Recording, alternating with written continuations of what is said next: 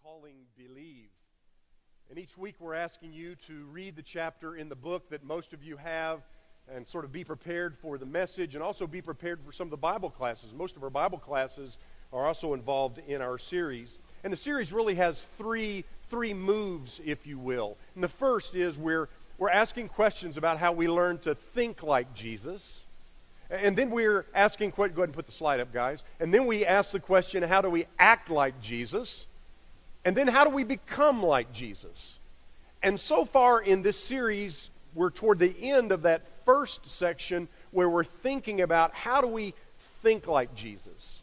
And as we strive to think like Jesus, one of the things we will become more is more compassionate. And in your reading this week, you saw that compassion is all over that chapter. For instance, we saw that we have this God who's incredibly compassionate. And then we saw how that God calls Israel to be compassionate to her neighbors. And how Jesus, in fact, embodies compassion. And we as the church are to be compassionate in our community. And each week in this series we're given a key idea. And our key idea this week is expressed like this. I believe God calls all Christians to show compassion to people in need. And the key verse comes from the Psalms. It's Psalm 83, verses 3 through 4. Defend the weak and fatherless. Uphold the cause of the poor and oppressed. Rescue the weak and the needy. Deliver them from the hand of the wicked. That's who we are. As a people, we're concerned about the most vulnerable. As a people, we're concerned about those who struggle in this world. Just as God has shown great compassion to us, we too are to be compassionate to those with whom we come in contact. And yet, that's easier said than done. Especially as we find ourselves so very busy, as we find ourselves so full, really, of activity. If I were to ask you to identify the most familiar and well-known story of Jesus in the Bible, there would be two stories that would really come to the top of the list very quickly. The first is a story we alluded to last Sunday morning. It's found in Luke chapter 15. It's this story of the lost son, the prodigal son. But the second most familiar story, right up at the top, is this passage we're going to read today. It comes out of Luke chapter 10, and it's the story of the Good Samaritan. Now, most often when we're reading this story, we skip over the introductory material, so I appreciate Chris very much for giving us some insight into sort of what sets up this story. But if you're, most often we're familiar with the story, but we're not so familiar with what goes before. But let's notice how this story is introduced, because it's fascinating how it's set up. There's this lawyer. Now, the lawyer in the ancient world, don't think Johnny Cochran, don't think F. Lee Bailey, but think more in terms of someone who's an expert in the law of God. That's what this lawyer was. There's this lawyer who comes to Jesus, and Luke lets us in on his motives at the very beginning. His motives aren't good. He comes to Jesus not because he has an open heart, not because he wants to learn from Jesus, but he comes to Jesus to test him. And so he asks a question, and it's a good question, albeit a somewhat controversial question. It's a question that we wrestle with even today. He comes to Jesus and says, "Teacher, what must I do to inherit eternal life?" Now, I like that question because I want to know what I need to do so that I can experience not only this life to the full, but also the next life. And so Jesus answers this lawyer's question with a question. He says, well, what's written in the law? How do you read it? And this lawyer, he's prepared to answer. He says very quickly, well, you're to love the Lord your God with all your heart, with all your soul, with all your strength, with all your mind, and love your neighbor as yourself. And Jesus looks at him and says, you've answered correctly. Do this and you will live. And we're reading the story. And if this is the first time I've ever read this account, I might expect the story to end right here. He's answered correctly. He knows the answer to this question now. But yet this lawyer, he wants to justify himself. He wants to get some clarity. He has a question about the extent of love, the parameters of love. And so he asks Jesus, well, who is my neighbor?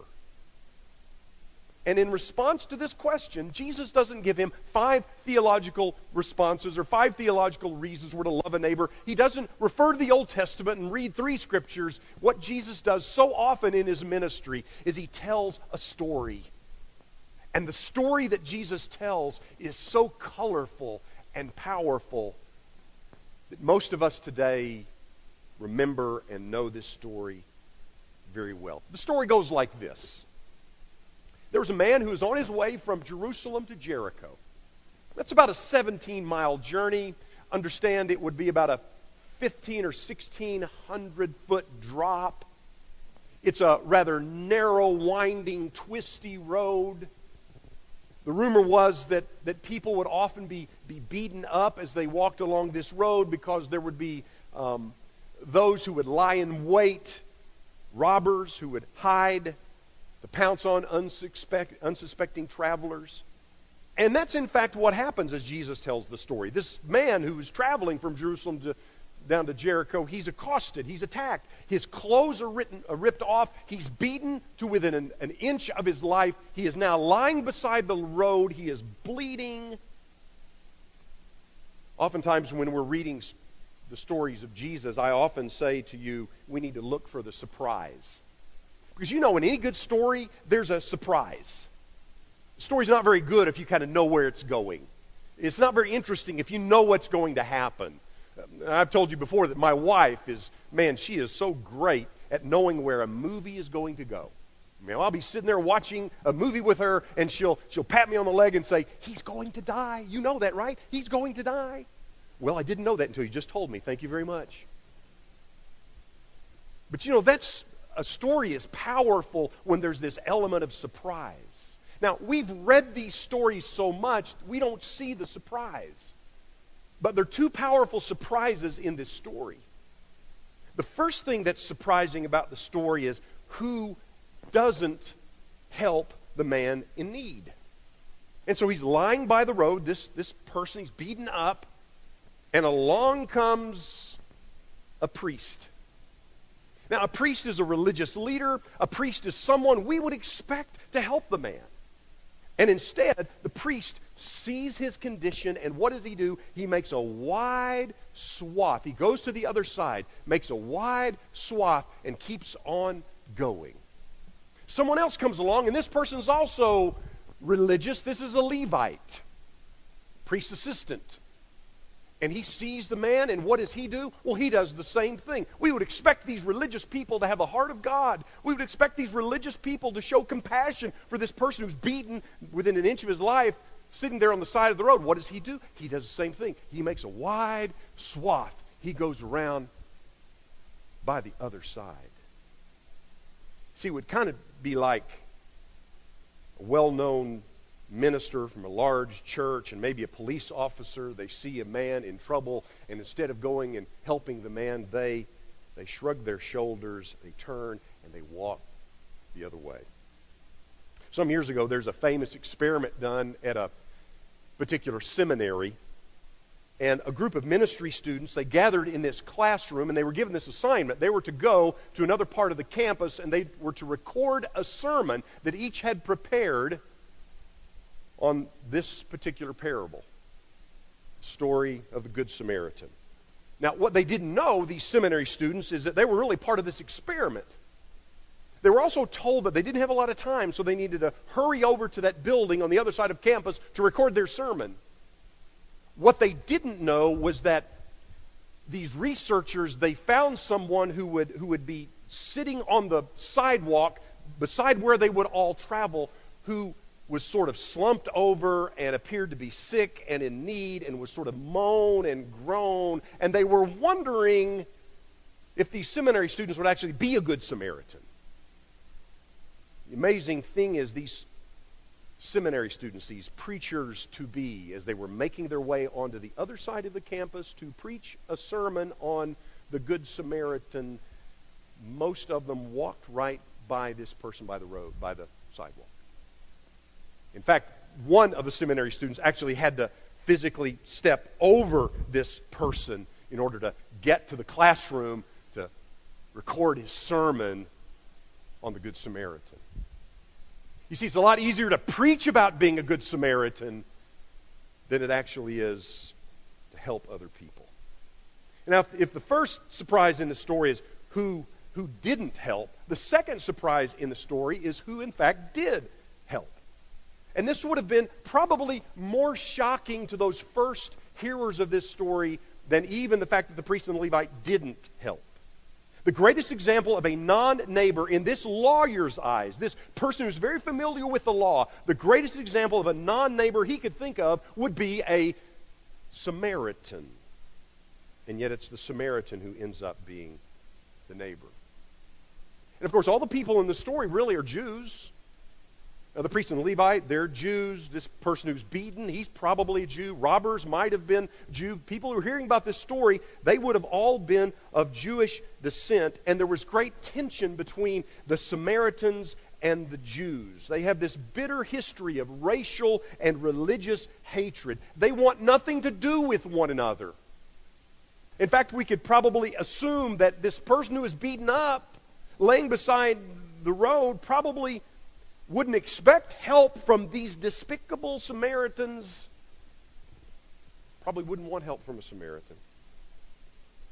But notice in the story how the Good Samaritan helps. First thing he does, and I love this line. I guess I've read this story many times before, but this line this week in my study just jumped out at me. It says he came to where the man was.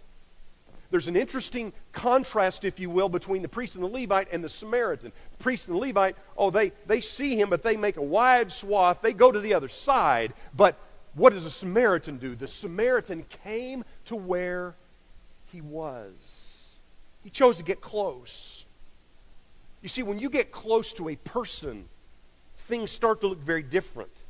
We can very easily judge from a distance, but when you look into a person's eyes, when you get close and you know a few details about the story, you might move beyond mere sympathy to compassion. And notice what this compassion looked like. Pay attention to the verbs in verses 33 through 35 of this reading.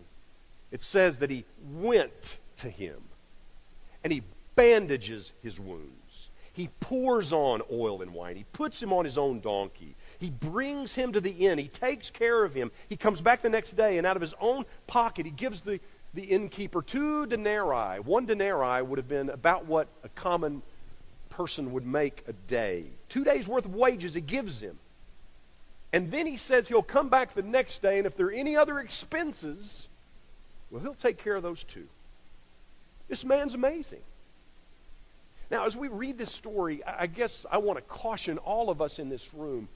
I want us to be careful that we don't cast the priest and the Levite as bad or evil people. Now, they may have thought as they're walking along the way and they see this man who's beaten, they might have thought, well, this is a trap. This is a trick. As soon as we stop to help, there are going to be some other people come out of those rocks and hills and they're going to beat us. They're going to rob us.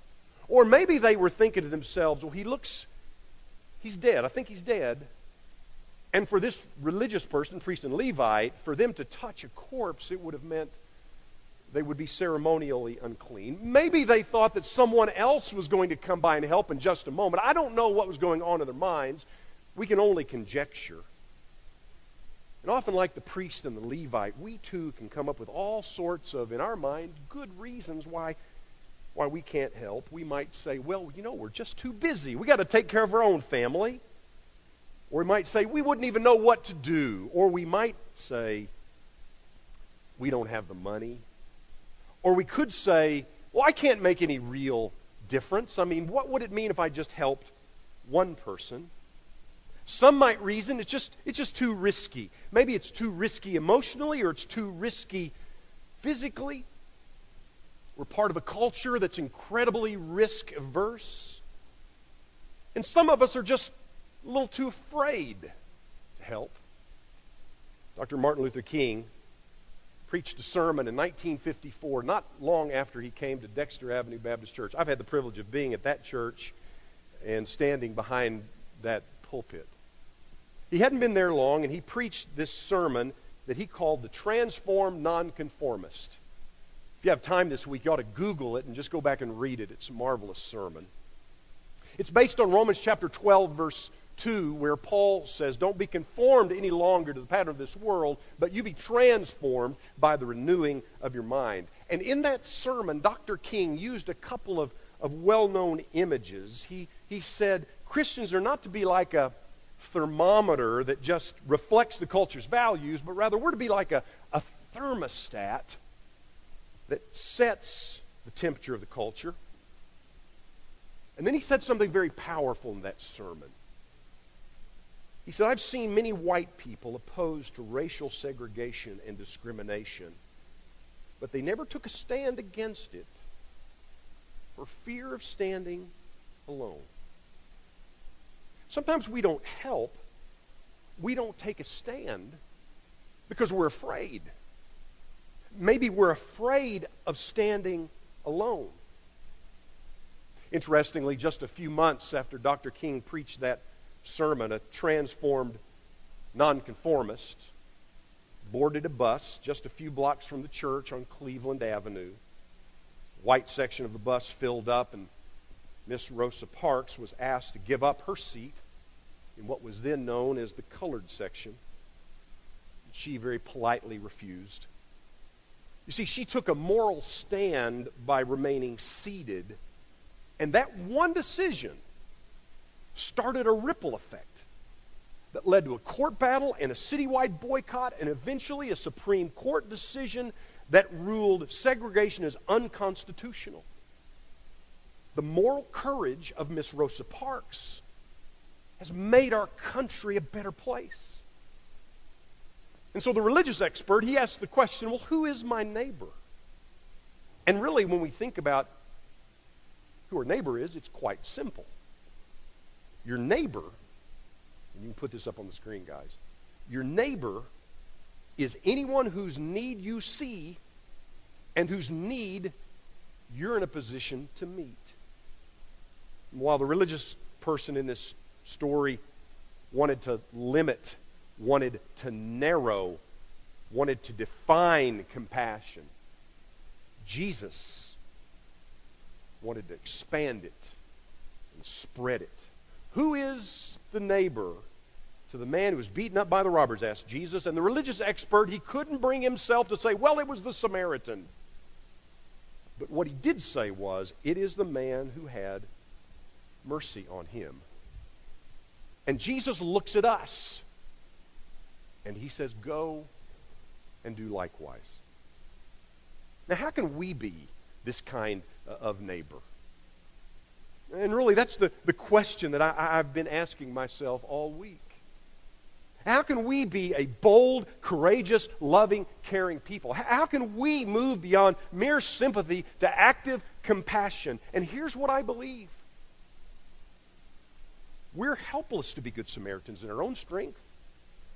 We're too weak, too timid, too afraid, too concerned about self-protection. We can't do it. So who do you relate to in this story most? I've showed my cards already. If we're honest, most of us in this room probably relate to the priest or the Levite. We're good people. We're traveling down the highway of life. We're busy, hurried, a little worried, often very risk-averse. And so we see these risky, messy, time-consuming, expensive opportunities to do good, and more often than not, we move on to the other side. Don't misunderstand. We don't wish anybody harm. We just are not so sure we want to get involved. And the more I thought this week, the more I considered this story, the more I realized there's another person in this story that I most relate to. You see, I'm the person in the ditch. I'm the one who's lying there, who is helpless and wounded. I'm wounded by my own choices, by my sin, by my past, by my experience. I'm wounded by others. I'm wounded by what others have said, by what others have done. In many ways, I'm the one in the ditch. I'm the one who desperately needs to be rescued. And so are you. And along comes the Good Samaritan. And the Good Samaritan in this story is Jesus. You see, Jesus was despised and rejected and looked down on like that Samaritan. When Jesus was born into this world, there were plenty of whispers and rumors and innuendos. And people often didn't appreciate or understand Jesus' ministry. He was criticized for being with the wrong people. And the amazing thing about Jesus is he doesn't walk around on the other side. Oh, no, Jesus comes near. Jesus comes to right where we are. And at great risk to himself, great cost, comes to save us. He speaks tenderly to us. He lifts us up in his arms. And Jesus takes us to the place of healing. What does Jesus give us? He gives us far more than we deserve. And as Paul said, while we were still God's enemies, God saw us in the ditch, all beaten up and nearly dead, and he had compassion on us, and Jesus came to save us. And here's the thing. When you experience that kind of love, when you appreciate that kind of love, when you understand that kind of love, when you experience that kind of healing that can only come from Jesus, it's then that you are prepared to be the neighbor and extend this kind of compassion. I've told you before, in any good sermon, there's a now what. There's a what, there's a so what, and there's a now what. And so I guess for the next 3 or 4 minutes as we come to a conclusion, this message, I want to give you what I think is the now what of a sermon like this. The sermon was good until I heard a sermon by Andy Stanley yesterday, and I realized it could be better. And Andy Stanley said, you know, as we strive to help people, we can't help everyone, but friends, everyone in this room can help someone. Can we agree with that? We can't help everyone. We can help someone. And if we're going to help someone, it's going to mean 3 things, and then we'll close. It'll mean this. First, if we're going to help someone, we need to go deep, not wide. You know, it's very easy to go wide as we help people. Give a little money over there, a little money there. Here's $5. Here's $10. Let me say a little prayer for you. How about a prayer for you? I'll serve there or there. It's so easy to go wide. But what if we went deep? As we help people, what if we go deep with people? You see, that's what the man in our story, in fact, did. He helped him at great expense to him, and then he took him to the inn, and then he said, hey, I'll come back tomorrow. He's going deep. We need to go deep with people as we strive to help. We need to go deep, not wide. We need to go long-term, not short-term. What if you felt called this year to pour your life into 2 or 3 people? Not for a day, not for a week. How about a year? How about if you said, I'm going to help some folks for a year? What if maybe God right now is prompting you and saying, you know, I need to help some marriages. I realize you probably don't have a perfect marriage. There is no perfect marriage, but there are a lot of struggling marriages. And so what if you said, I'm going to come alongside another married couple, my wife and I, and we're going to walk with them for a year? Or what if some more mature men in this room said, I'm going to gather up a group of 3 or 4 other men, and I'm going to walk with those men for a year, and I'm going to pour into them. Go deep, not wide. Go long-term, not short-term. And finally, go time, not just money. Notice I didn't say not go money, and next week we're going to ask you to give generously. But you see, it's so easy, isn't it, to give a little money? It's so easy to give a lot of money. But what if we gave to somebody else something that's far more valuable? The most valuable thing we can give is our time. And so for some of us, that might look like, I'm going to give my time on July 1 for a habitat build that Tom Wallace is leading and that he's trying to get volunteers for. Or maybe for some of you, it might, I'm going to give my time to leading a small group. Or maybe it might mean I'm going to give my time to teaching a class. Or I'm going to give my time to mentoring or discipling. You can go on and on. While we can't help everyone, I can help. While I can't help everyone, I can help someone. And what if every one of us in this room said, I'm going to look for those places where I can be of help. I'm going to go deep, not wide. I'm going to go long term, not short term.